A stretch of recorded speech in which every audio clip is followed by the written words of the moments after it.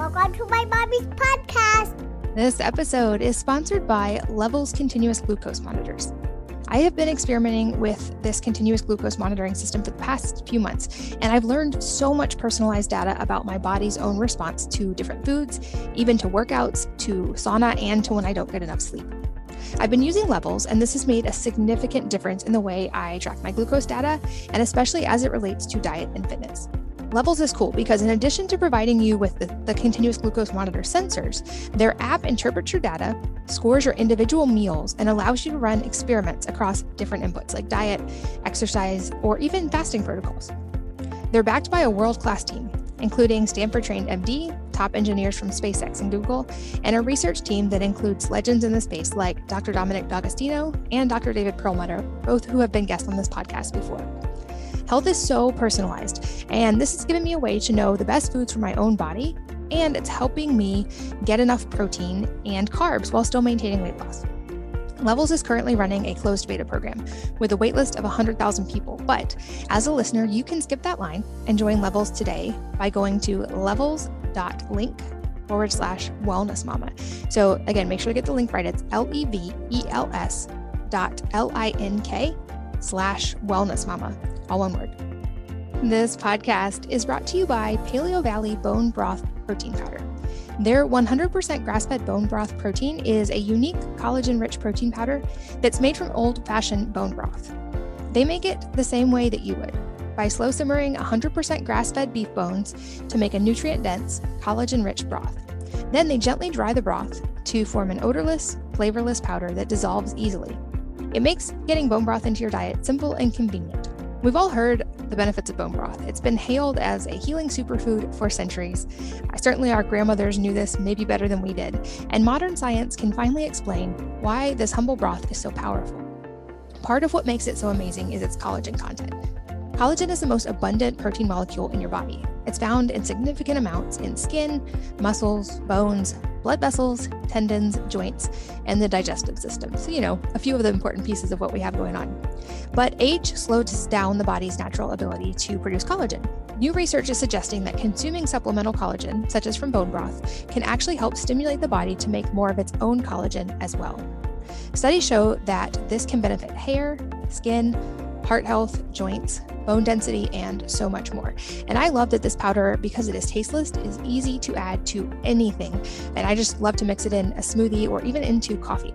You can grab it at paleovalley.com/mama and use the code MAMA15 to save 15%. So again, paleovalley.com/MAMA and use the code MAMA15 to save 15%. Hello and welcome to the Wellness Mama podcast. I'm Katy from wellnessmama.com and wellness.com. That's wellness with an E on the end. And this episode is all about movement because I am here with Nutritious Movement guru, Katy Bowman, and we talk all about the idea of growing wild and how we can optimize movement for our children and for our families. Katy is a much requested repeat guest on this podcast, and her first episode was amazing. I'll link to that in the show notes so that you can listen if you haven't already. But in this episode, we go deep on the specifics of movement, especially when it comes to setting our children up for lifelong good movement habits. And we delve into things like the difference between movement, activity, and exercise, why exercise, as we think of it, is a relatively new phenomenon, and why we're seeing a decline in movement across a lot of parameters within society. We talk about how to optimize your home and even clothing environments for better movement, a reason to consider maybe changing up how you think of sitting and even sleeping in your home, and a lot more. She's so well-spoken and always a joy to talk to. I know that you will learn a lot, and maybe this will challenge some of your environmental paradigms about your own home. So without further ado, let's jump in. Katy Bowman, welcome back to the podcast. Hi, thank you for having me. You are a much requested return guest. People love you and love your work, and I think your message is so important. I know we're going to go deep on a couple particular points today, but before we do, I have notes in my research about you that you also sign, and I grew up with two hearing impaired parents. So that's a cool connection. I don't meet many people who also sign. How did you learn? I have a deaf sister. Oh, wow. Yeah. Very cool.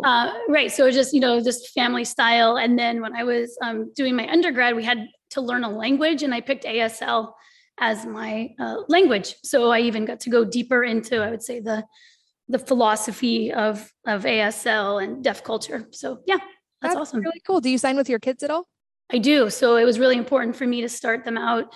We started with, we did elimination communication, which is a small element. It's basically the concept of using nonverbal structured sign for that. And then I did a little bit of baby sign, but I would say rather than that, it was more just like how you would raise someone to be fluent in sign. And then sign time during the pandemic times, like sign time sentences and those videos were a real great fun thing I have one keen language daughter, and she's great at a lot of languages just naturally, but ASL too just seemed to fall into that. So it's super fun. And dovetails in a cool way with language and movement, which is a unique connection for you. That's right. It's a very dynamic, full body way of studying a language.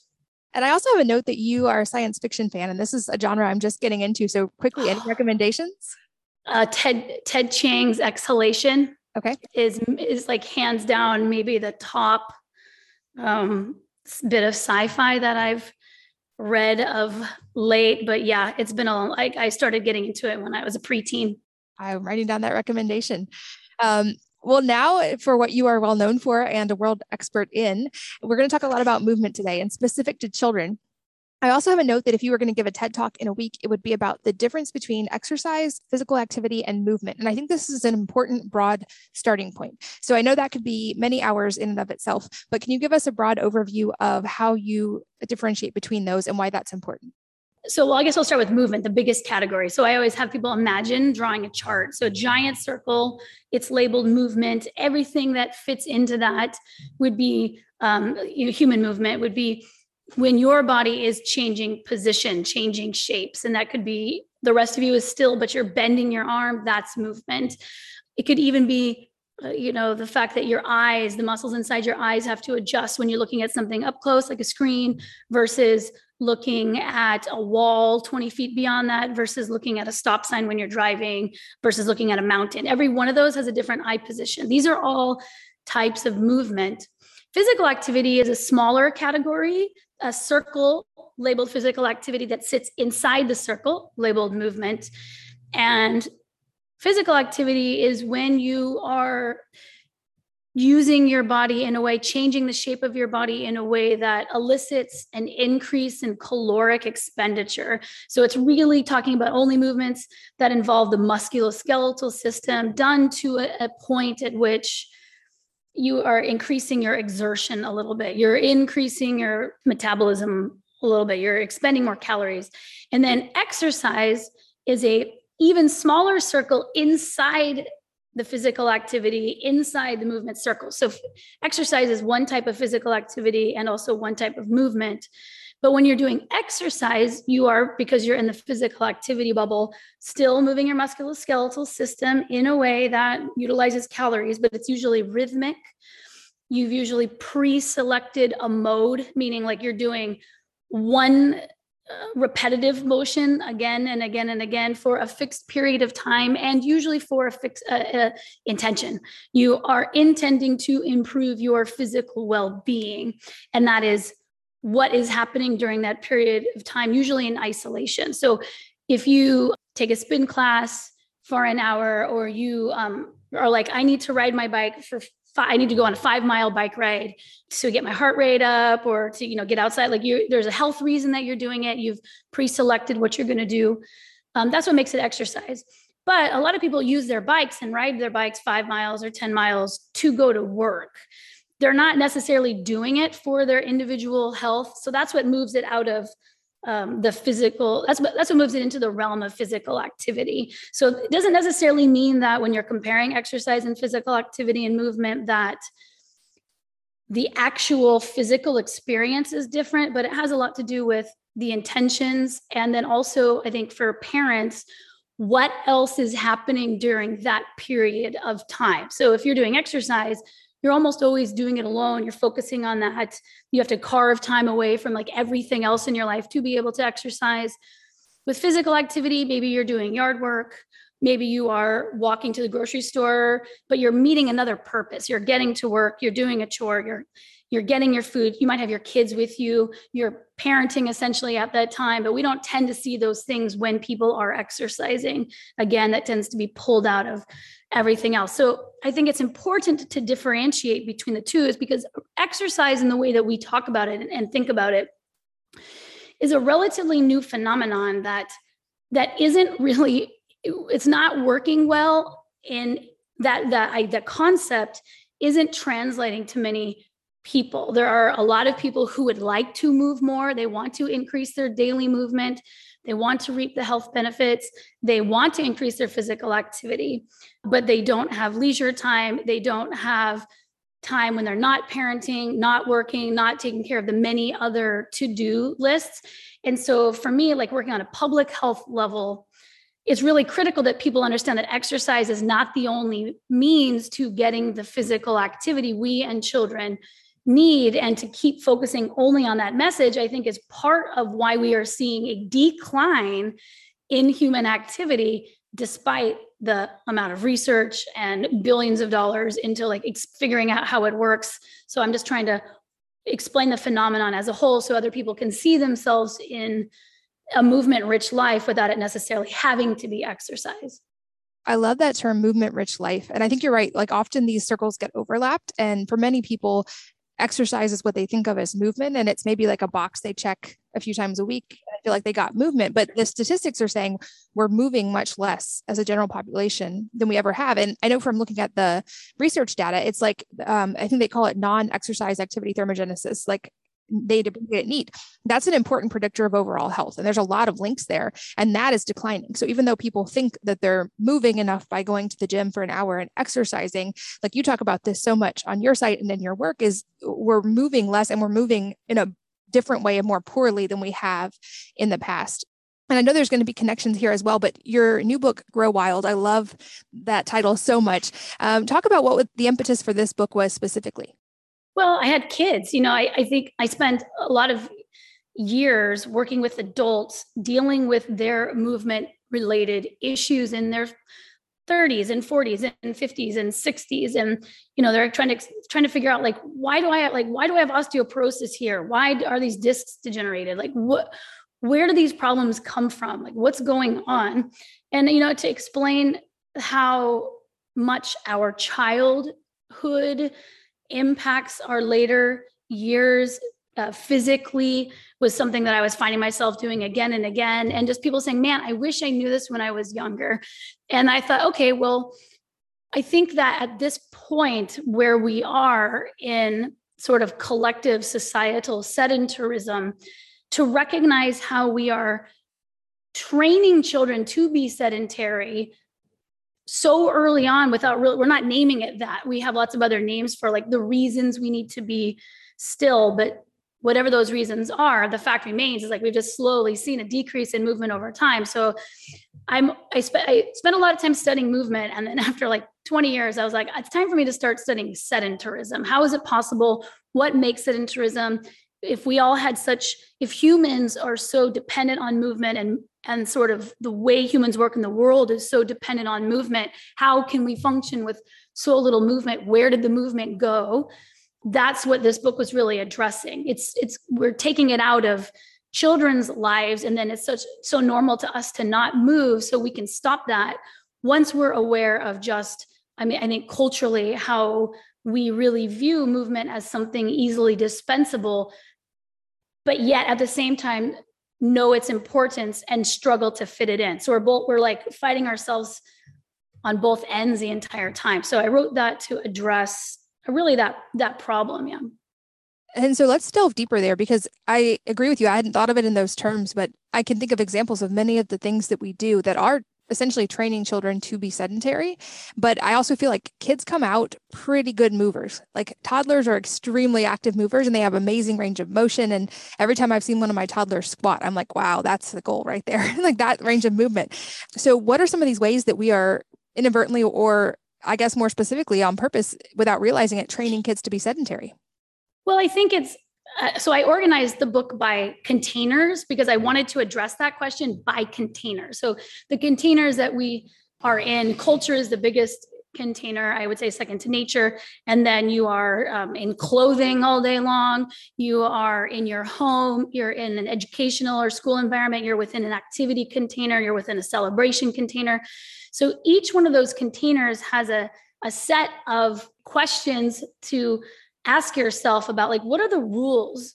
Like, why, like a bias check-in, like, why do we dress the way we do? Like, when kids get into their clothing every day, that's a container for movement. So we might inadvertently, without even realizing it, be selecting an outfit or garb, if you will, that reduces the ability for kids to express their full squat, right? You got super tight pants on. It's not that your knees and hips can't hinge, but your pants around your knees and hips don't let that hinge happen. Maybe you're wearing a skirt or something and a kid is not allowed to invert, because for modesty purposes.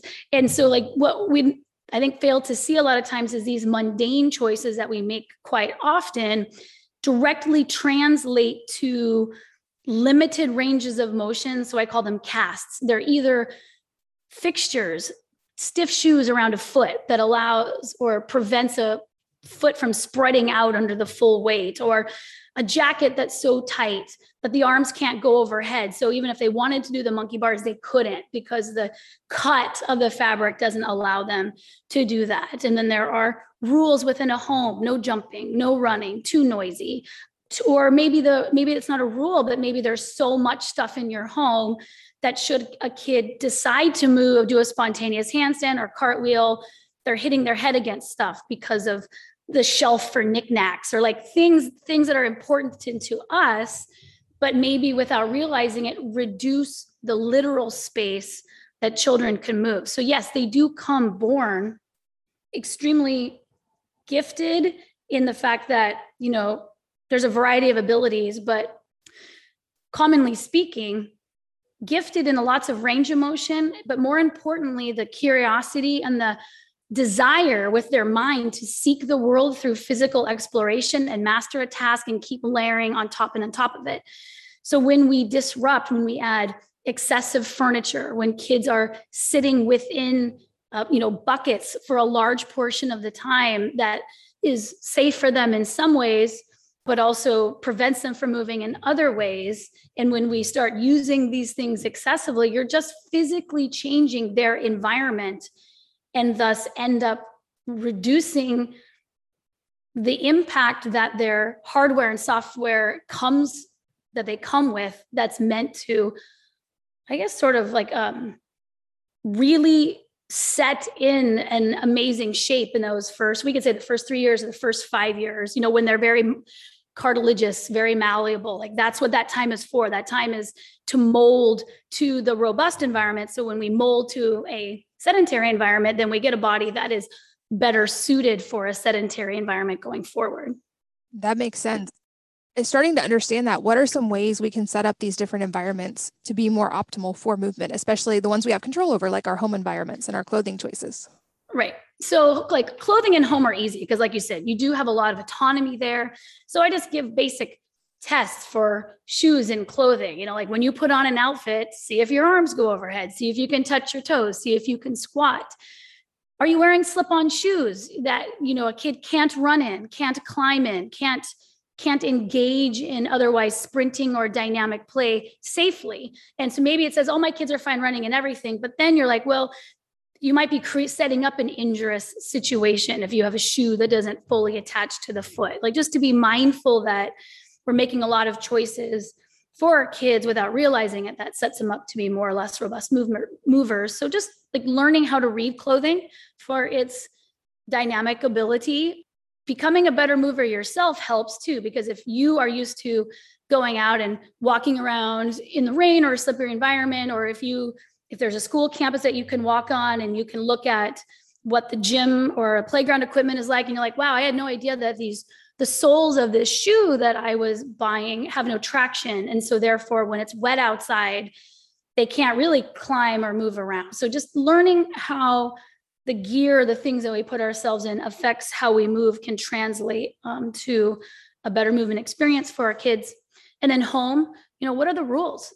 that's a worksheet in the book, is to discuss, like, first reflect with yourself. What are the either explicit or implicit rules that we have about movement in the home? Like, how often do I hear myself saying, just sit down, like, just be quiet, or put on something for them to be still because I need a break? Just to recognize how I'm setting up the environment to meet different needs at different times. And then to be like, is there a different way to meet these needs more dynamically? What is the actual need? How can we adjust it? So that could be adjusting the movement rules of the home.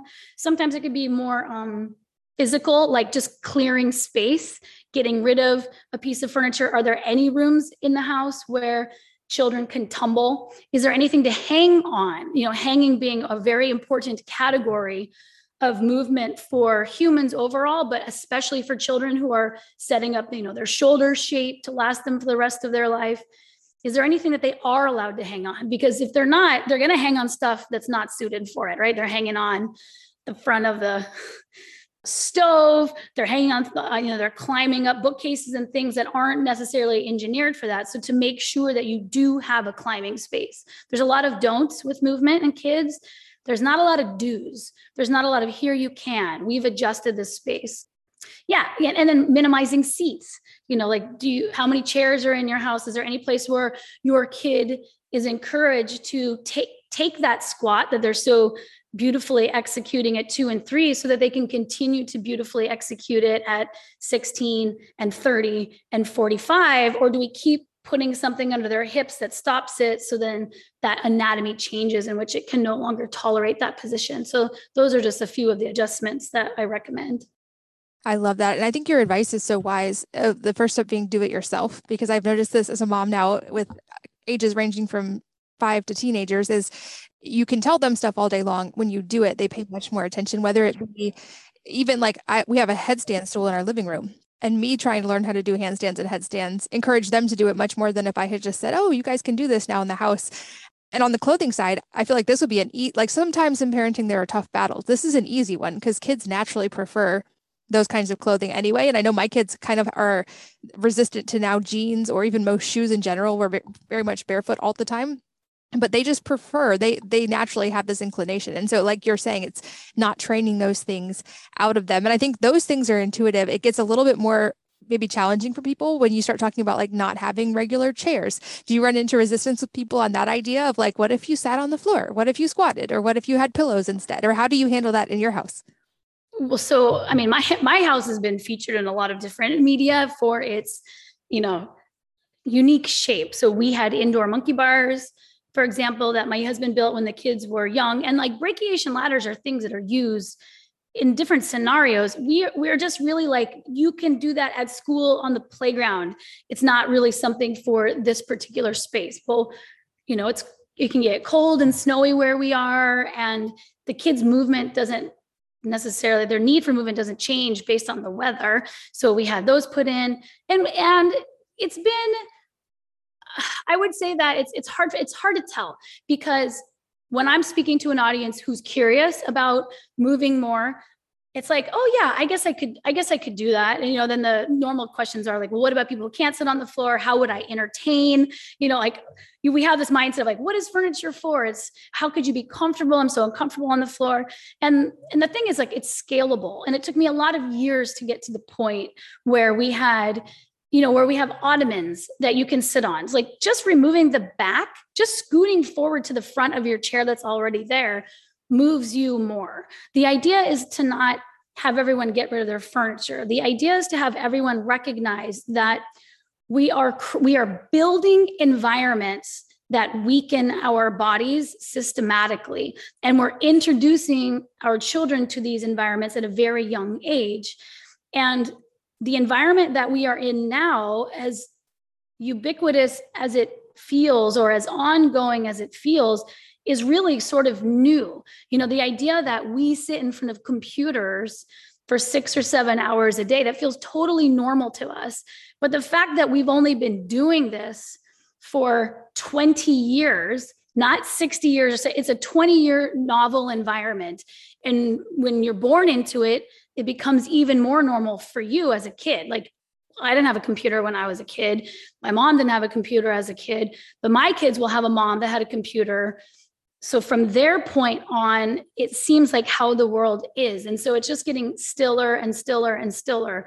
So the point with the furniture is just to say, you could probably reduce some things furniture wise, seats wise, that serves you in the long run. Like if you've been wanting to become more flexible, move more through the day, if your back hurts, your knees hurt, your hips hurt, you moving your furniture out of the way to sit on an ottoman or to sit, doesn't have to be on the floor. It can be on a stack of cushions, is exactly what you would be given if you were going to go to physical therapy for your hip. They're going to have you do these stretches. And then you're going to be like, I don't have time to do stretches. I got to get my kids to this and I got to make all these things. But the point is, those stretches can be done just in lieu of sitting down, swapping out one chair for the other. And when you do that, it's not only good for you, it's also good for the kids around you that see you doing that, because they're like, oh, then I can continue to do my preference, which is to sit in all sorts of ways and to sort of fidget and move around. Like we're not teaching them that there's one body position that they should strive for and be using 80% of the day, and then be frustrated on why our kids don't want to move more and the fact that we're not getting enough exercise. So it's a small adjustment. And then it has payoff in the fact that it's like, oh, I found that my house is easier. My house is not easy to clean, just like everyone else's. But the less stuff that I have, which I've moved or reduced for more movement, it just makes it's like less stuff for me to manage overall, less filling up my life. So it's like it's a different form of minimalism. It's a form of minimalism that comes about from trying to maximize physical activity. So it's really maximalism of our physical bodies that requires that we sort of get rid of or reduce the amount of how much physical stuff is pulling us to this one position that we don't want to be in. And I've followed your work for a lot of years. So my house has gradually transitioned to this as well. And some of the listeners may have heard me talk about, but some of the ways we've implemented this are the kids all have yoga swings or rings or both in their rooms. So they have many opportunities to hang and be upside down. We have a tumbling mat down our hallway, so that they never walk down the hallway. It's always cartwheels or flips or movement. We haven't fully gotten rid of the kitchen table yet, but all the other sitting surfaces in our home are backless, or they just sit on the floor and play chess or whatever it may be. And like hang boards in the kitchen, putting those things in their way, they use them so much. And it's been really cool to see their movement development and their muscle development, and how early and how amazing that happens when you just put those things in their way. You don't even have to consciously encourage them to do anything. They just naturally tend towards those things when they have the opportunity, like you said. And it makes me wonder, do kids have a higher need for movement than adults do, or do we just kind of forget our innate need for movement as we get older because of our environment? That's a good question. I think that adults have a much greater need for movement than we are currently feeding ourselves, so to speak. But I do think that kids need for movement is probably greater, but also I would say their need for lots of different types of movement is greater, because they're using it to build their anatomy, right? They need to jump off something 30 times because they're setting their bone density. They're setting the elasticness of their parts. Like they're exposing their body to these forces so that their body can respond accordingly by setting them up to be able to do that more. I wonder if as grownups, we tend to specialize into fewer movements, but we have sort of a general skill in all of these bigger movements. Like we can all, like the idea, like my idea is that, you still work on squatting, you still work on being able to hang, you still should be able to land a jump, you still should be able to walk, and have your joints be able to take, some bounds. Doesn't mean that you have to go running for 10 miles, but it's the idea that your body is really suited to take shorter bouts of lots of different types of movement. But I think kids they tend to be more fearless and more exploratory through movement. They're learning through movement. Once you've gone through that phase as a juvenile, then you're a little bit more set and you're maintaining, you're working on maintaining your structure through the rest of your life. You're not necessarily building it. So, I mean, I guess the easiest answer is I don't know, but I would speculate that it's greater in childhood for those reasons of setting up an adult body that can thrive longer. And a lot of the listeners of this podcast are pretty well versed in the importance of nutritious food. And that's a topic we talk a lot about here. I'm curious the compare and contrast of that. I don't think people think of movement as a vital nutrient to the body in the same way, but you make such a strong case for it that it very much is. And that in a lot of ways, this is as important of a pie piece in our general health as food is, but it's easier, I think, sometimes to focus on the food side, or that's more top of mind for a lot of people. So can you kind of compare and contrast and make a case for like, is one or the other more important, or do they kind of share almost an equal importance in our lives as far as food versus movement? So I do go into the book a little bit to explain how I think that movement qualifies as a nutrient in the same way. So nutrients are compounds, they're inputs is an easier way to say it. They're inputs into the body that in the absence of that input, there are predictable symptoms and diseases that arise. So nutrients are always identified in hindsight after the loss has been for a long period of time, and someone has come in and said, hey, we added this food or compound back into this particular group and these symptoms in a way. It's like, oh, this is an essential input. We will call it a nutrient, or we'll call it a vitamin, really. But I guess nutrients too is the broader category. And so sunlight, I use sunlight because we need another non-food example. We recognize sun as a input that then goes on to affect cellular behavior. So when you put a chemical compound in your mouth from food, it affects the way your cells behave. There's something about that goes in that then affects cellular behavior. Sunlight as well. It's an input that then creates cellular behavior. And I think we really call the cellular behavior that is affected by an input, like that's really what the nutrient is doing. So for movement, are you putting movement in your body, right? That is the point in which it gets a little, it's not as easy to see. So the way movement works is when you move your whole body, those movements are created by smaller movements of parts. But really and this was what I covered in Move Your DNA. This is me explaining this phenomenon, is body movement winds up being cellular movement. And when you move the cells of your body, the cytoskeleton, so like we have a skeleton inside our whole body, you have a skeleton inside each cell.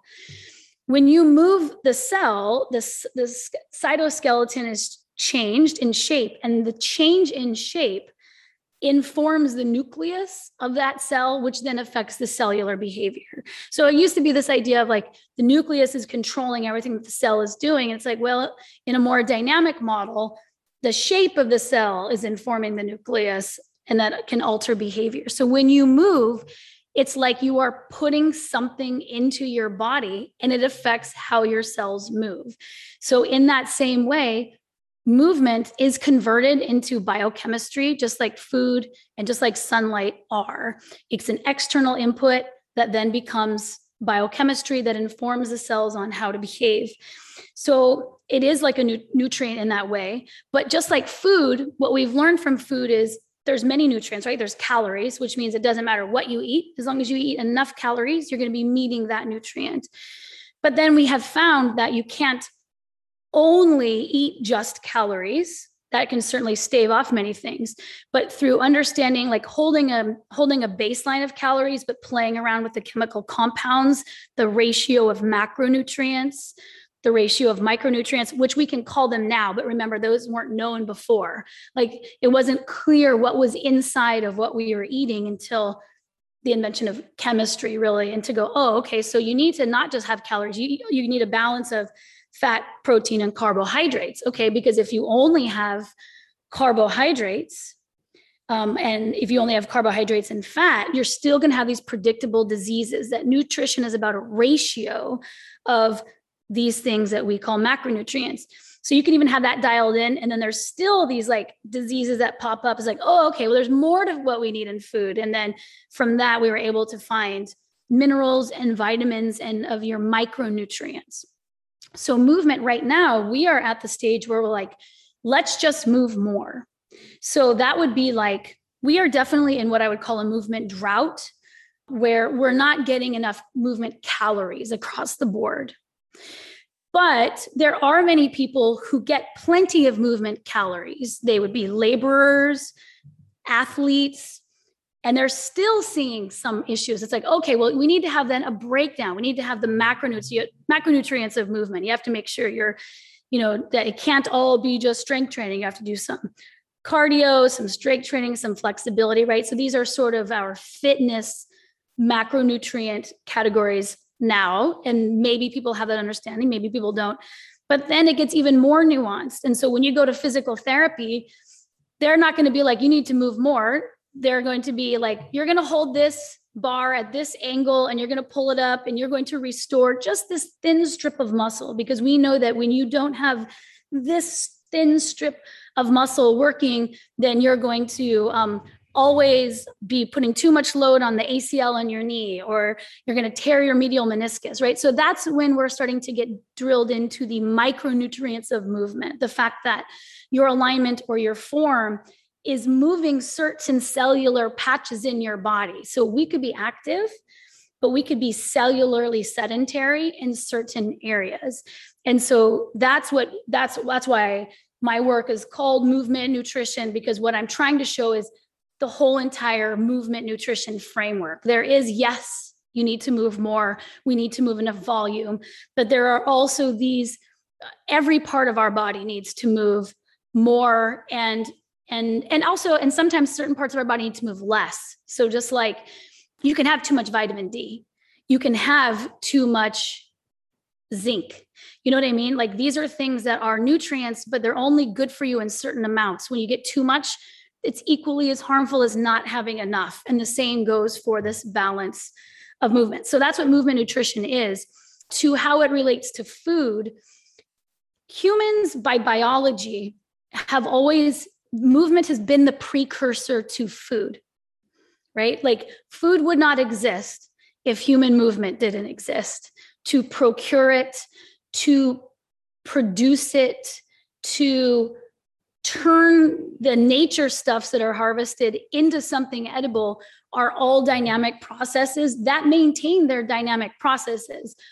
It still takes the same amount of movement. It's just that we might not be doing a lot of that work. That work might be done by machines or other people. So we can still focus on the eating part, but we've lost the movement part. So they are at least equal in terms of our physical experience. I would say that food tends to be more, I don't even know if this is true.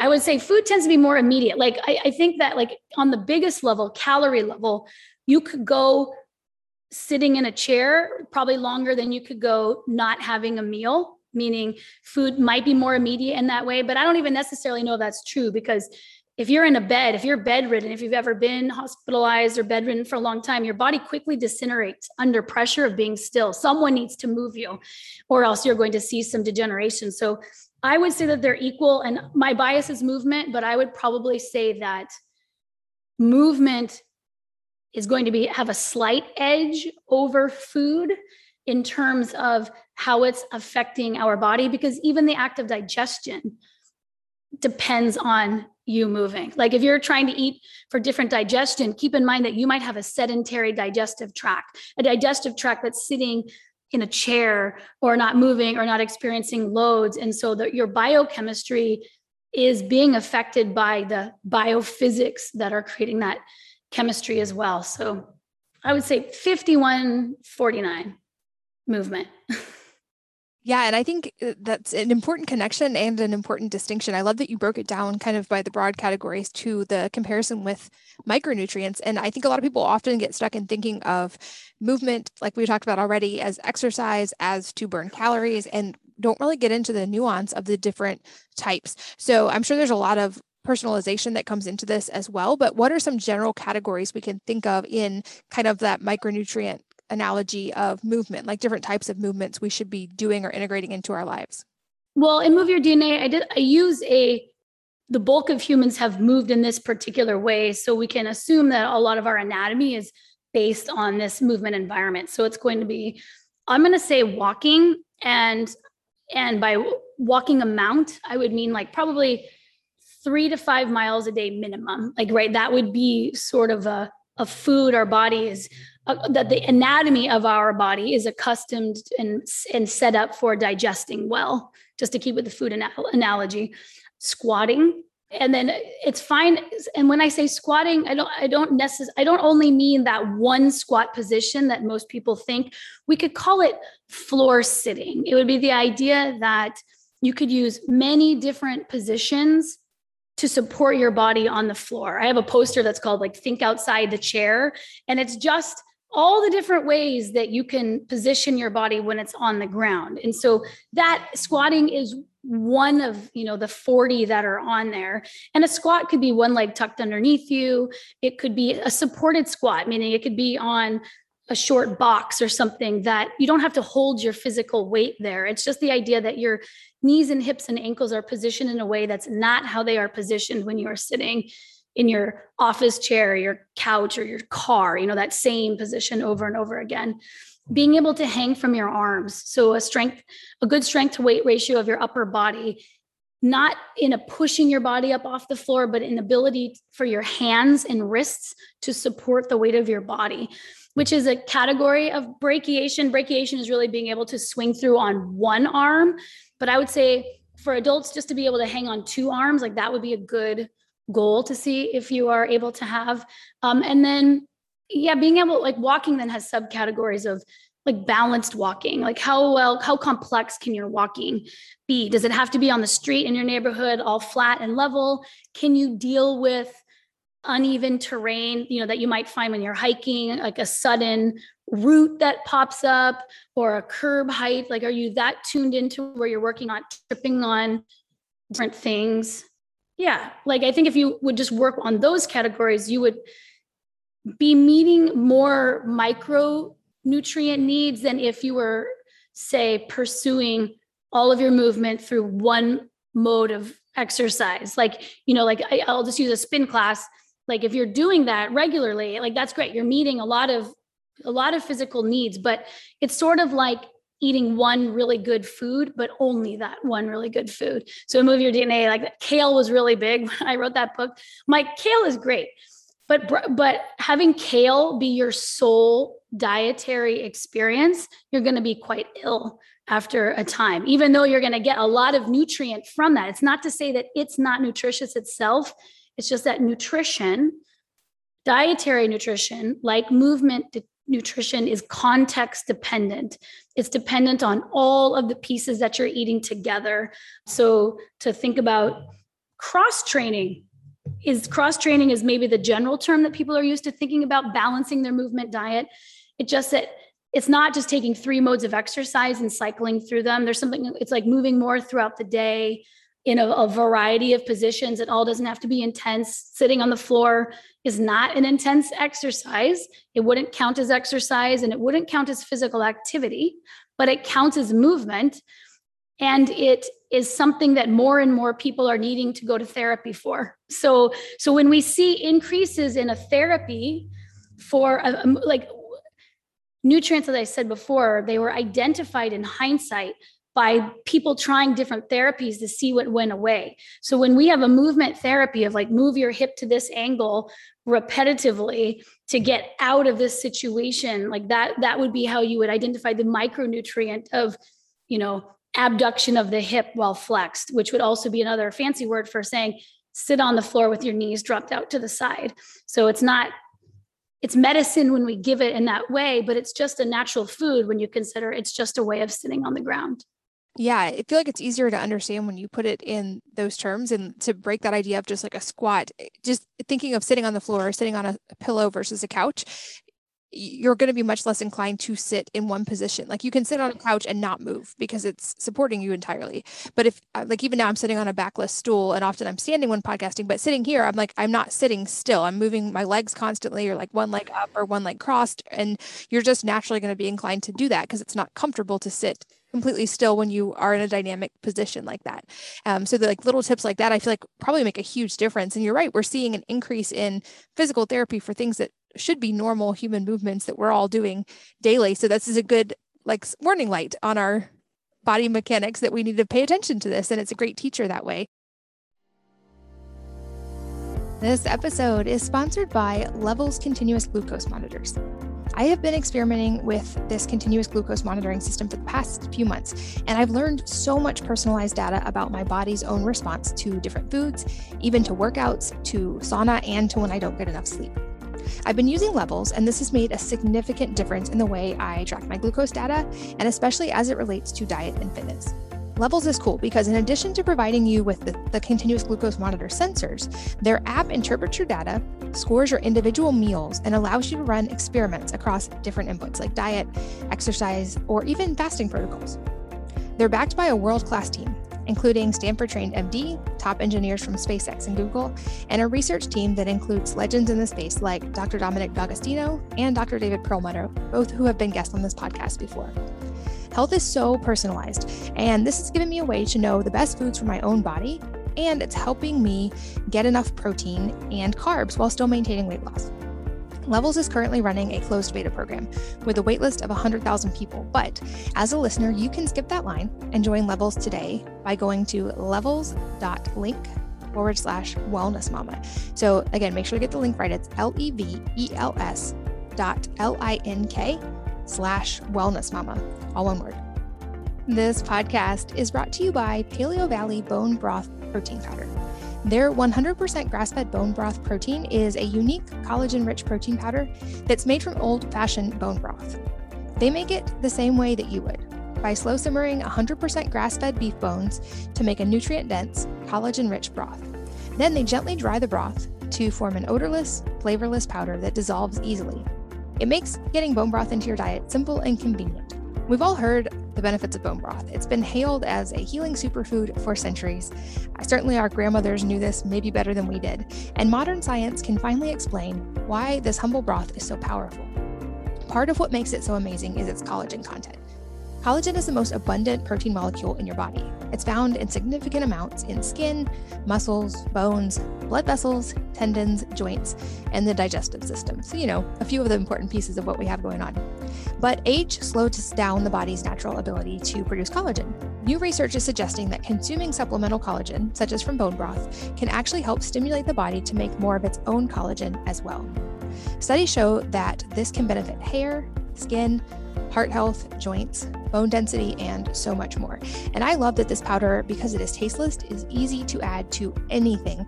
And I just love to mix it in a smoothie or even into coffee. You can grab it at paleovalley.com/mama and use the code MAMA15 to save 15%. So again, paleovalley.com/MAMA and use the code MAMA15 to save 15%. For people who maybe are not integrating a lot of these movements, I would guess there's some potential mental resistance from adults, or certainly when we're saying, oh, okay, I see that my kids are not getting enough movement in making that switch. So any tips for maybe with kids, especially who are resistant to moving more, ways that we can encourage it without hitting those protests quite so much? So I think language has a lot to do with it. So if you're, go here, I just imagine everyone's in the living room involved in what they're doing. You're like, hey, let's go for a walk. It'll be good for us, or whatever pitch that we give our kids for why they should stop doing the thing that they're already sort of in and vibing on. And it's going to be hard physically, right? We're asking them to do something that's harder than what they're doing right now. To understand that all humans, one of the reasons it's so hard to move more is because paradoxically, we have this tremendous need for movement and also all the software that helps us conserve energy, meaning we're perfectly fine sitting around and not moving at all. It's a preferred state to our body because normally the environment got us moving. You're starving, you got to go get something. You got to go save your kid. You got to the environment made you move. We have created environments that do the opposite, that make us really comfortable not moving. So you have to then muster the impetus to move, the reason to move. That's opposite to how humans work. And it's definitely opposite to how kids work who don't maybe understand yet the later payoffs to a healthy body. You're asking them to know what you know about how they'll feel better later on as grownups, being more dynamic as kids.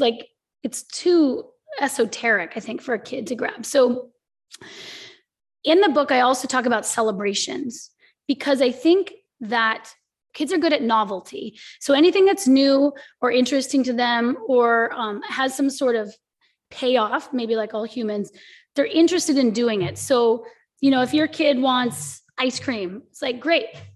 We're going to walk to the ice cream store. We're going to go ride our bikes. Like we got to add some movement to go get the payoff of the thing that we want.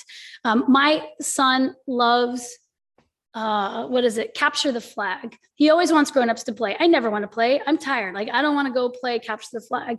But I have realized that a capture the flag game is exactly what I would get in a great exercise class. Like, if you're going to go do CrossFit or something else, like if you're going to do a HIIT workout, like, why don't you go play capture the flag with kids for 25 minutes and just watch that impact? And so if we set up a weekly capture the flag game with just neighbors, and so it doesn't have to be something that you are trying to do, what I want to say, like in the context of everyday life. So a big part of Grow Wild is a concept of stack your life. So stacking your life is this idea of you might need to be changing the tasks that you're doing in your life, because the tasks that you are choosing to meet your needs, we all have needs. We all have similar needs. And we are using tasks to meet those needs. So you have work-related tasks, and you have home-related tasks, and educational-related tasks.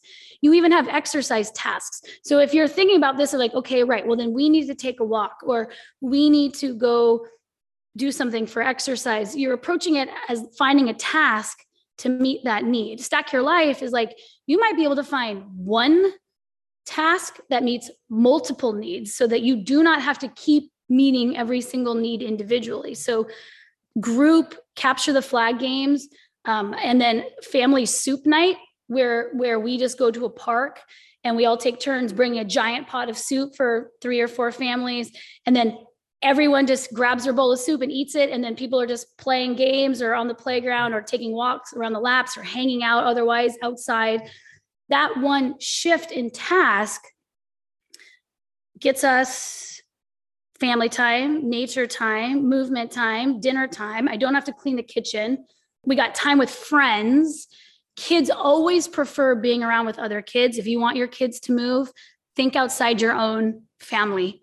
Invite other kids. It's like, let's go do this. Let's see if we can like walk to this thing, or, they want to go do something cool one time to experience it. They don't necessarily want to take an evening walk every single night around the same block. Although you could create something like that where we do homework walks, where it's like, we're going to do times tables. Like, you got this month to get through times tables. So every night we're going to do 5s and 6s and 7s. Like, you're trying to layer movement into homework time, into the other times where you're normally being still. And when you do it that way, I find that kids are much more up for changing the way that they're used to doing a regular task, dinner or homework, by adding movement, more so than they are taking their free time and adding movement to that. Because again, our motivations as adults who are thinking in a health-centric model, just to have a different point of view than children do. So like, that's a good way to overcome it. And then just one thing to always remember is transitions are hard. And when you transition away from the thing that they were doing and enjoying, whether it was a video game or a book that they were into, or just, zoning out or hanging out, and you want them to move and do something else, just know that whining will ensue.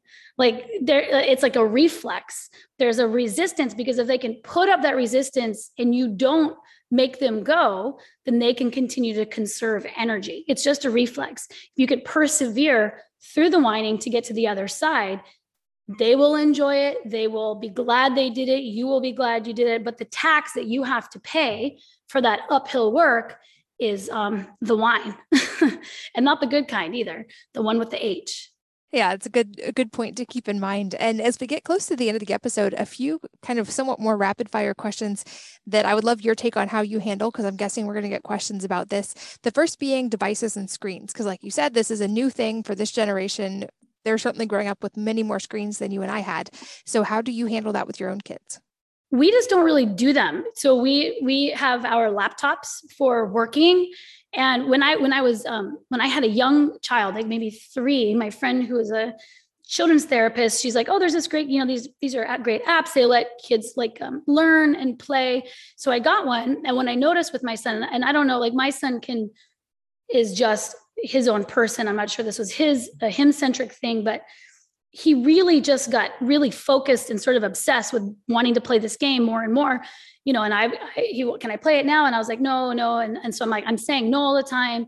And then he finally said to me at 3, he was like, if I can't play it, I would rather it not be here. And I was just like, of course. Just like if I am trying to eat better and I keep having someone bring in cookies and ice cream into the house and setting them in front of me, I have to muster this willpower when I've worked so hard to create the environment that's supportive. And I realized that I was sort of undermining my very own message. And so, yes, I got rid of him and we never looked back because his statement was so pure and true for his own needs. It would be easier for me if I can't have unfettered access, really to not have it at all. And I definitely, in my own personality, need that for certain things. Some people may be better with moderation. And so that was one adjustment that we made. As I got older, they wanted to be able to, I would say, we're on I'm on the computer. My work has now become a computer-based thing. So they see it. And just like the benefit of seeing me do handstands in the living room, me being on the computer is equally I need to be on the computer. This is what mom is doing. So there's a lot of different things to what technology is. So a computer screen is just its own device. And then there's the media, what's on it. Those are 2 separate things. So I wanted a way, I really want them to be able to have to deal with boredom and muster their own creativity. So we really have we just don't do very much and never have done very much in the way of, we have no TVs or media. We watch movies and just, bring them on here and there. And then as they were older, they're 8 and 10 now. When they're a little bit younger, I think we use screens for breaks sometimes. And I wanted to be able to let them have some screen access and also to have that break. And so one of the things that we did was I showed them how to use the photo booth on it, and they could catch pictures of themselves jumping or doing flips. And so we set it up so that it could still be them on a device, which is all they really wanted. They don't really think about what's on the other side media-wise. And they spent 2 hours doing cartwheels and backflips and jumps, trying to catch themselves in the air. So we are, again, used it as to stay on with alignment with our overall mission as parents, to make things dynamic and to facilitate their creativity. And then cooking shows, they film themselves doing a lot of different cooking shows, because I think that we are in a world where people, if we watch videos on YouTube, they see that people create content and put it up. So to let them dive into that feeling, but also while making themselves a meal, feeding themselves a snack, learning the skill of cooking, I'm always trying to figure out how can I stack it. So that's been our solution. And of course that changes, as they get older, access changes. I'm not a particularly dogmatic person, but we just see what's working and what's not working as we get older. We discuss it and then we figure out how to go forward. So it's very intentional and ever changing. That's such cool advice, and having a more dynamic relationship when screens are used versus just staring at them, using them to stack tasks like you were already talking about. What about shoes? I'm guessing we're going to get specific questions related to shoes. My default is my kids, because of our environment and homeschooling, very rarely wear shoes, to the point that we have traveled a couple times and I had to go get them shoes at the last minute because they had outgrown their shoes because they hadn't worn them in months. But how do you handle shoes with your kids? We do minimal shoes. So minimal footwear is just that footwear that's flexible, it's flat. It can have a full upper, meaning it can be something that you fully slide your foot into, but it can also be a sandal, not a flip-flop, but something that's fully connected. When you pick your foot up, it comes with you. And then lots of barefoot time. I mean, they went to a nature school early on, and everyone was really on board in our community. We have a lot of barefoot kids here. We're in the Pacific Northwest though, so the climate definitely varies, but I would say they're all very comfortable dealing physically with not always being warm and dry. They have that skill. So footwear, one of the things, pool shoes, that pool shoe, that's a shoe that I think a lot of the kids in this community wear. right up until it gets really rainy or soppy. So that's our go-to. Lots of barefoot time. And then when we are shod, which, is quite a bit of the time, is going to be in something minimal, something that doesn't impact their gait or development. And then what about sleep environment? I know we don't think of movement during sleep quite as much, but I know with kids, sleep is for all of us, an important piece.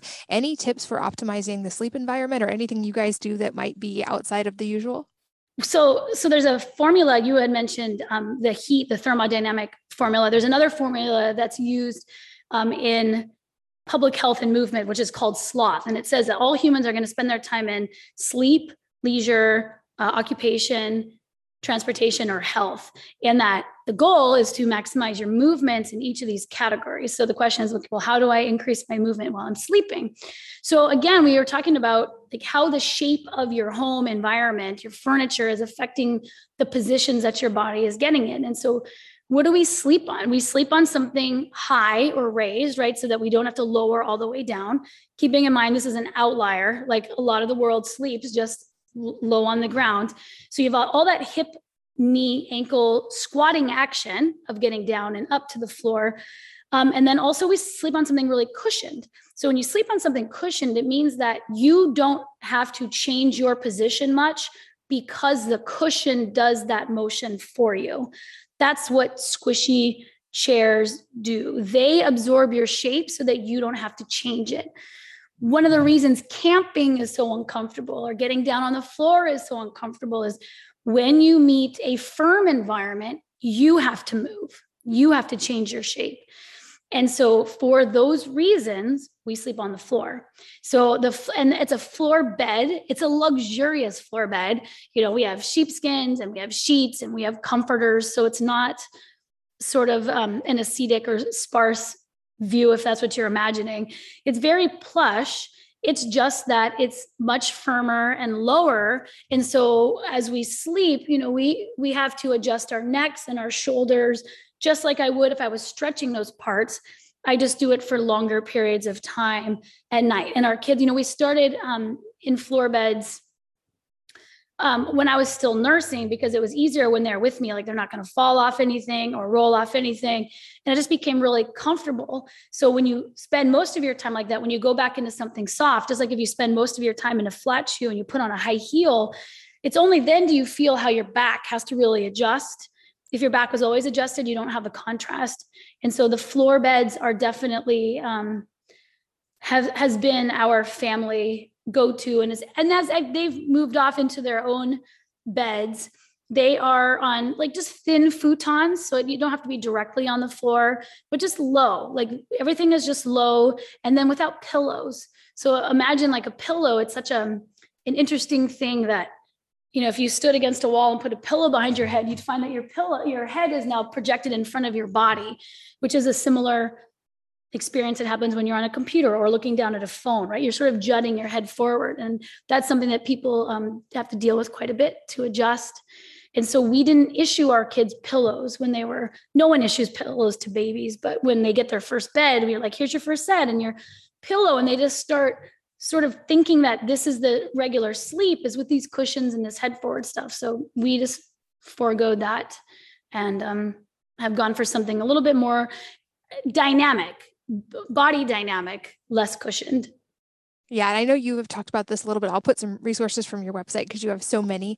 Last two questions. The first being if there is a book or a number of books that have had a profound impact on your life, and if so, what they are and why.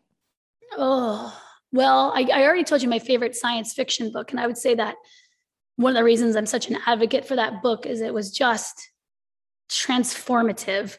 But a nonfiction book of late that really, I think, changed my point of view on something, which is hard to do. Like it's hard to actually change your points of view, was a book called The Wizard and the Prophet, or Wizard and Prophet, I think, by Charles Mann. That book,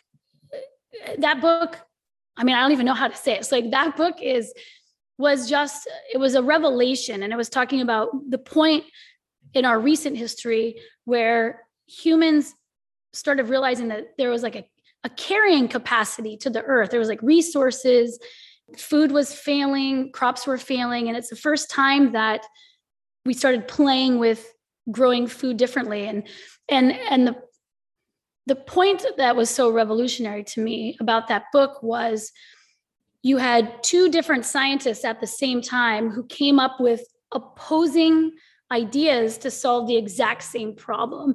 And that's when I just really tuned into like, oh, there's just, and the book is just calling, like, there's two primary philosophies about humans and the world. Like, there either is sort of boundaries for humans in as far as biological boundaries, which would be the prophet's belief, or there aren't, meaning humans can always exceed any physical biological boundaries just given enough time and resources. We can wizard out of it. So it's the prophets and the wizards, and they're both sort of a leap of faith in either direction. But it was the first time it was so explicitly clear to me, like, oh, there's just two different points of view, and we all are somewhere on that spectrum in between the two. So I really enjoyed that book.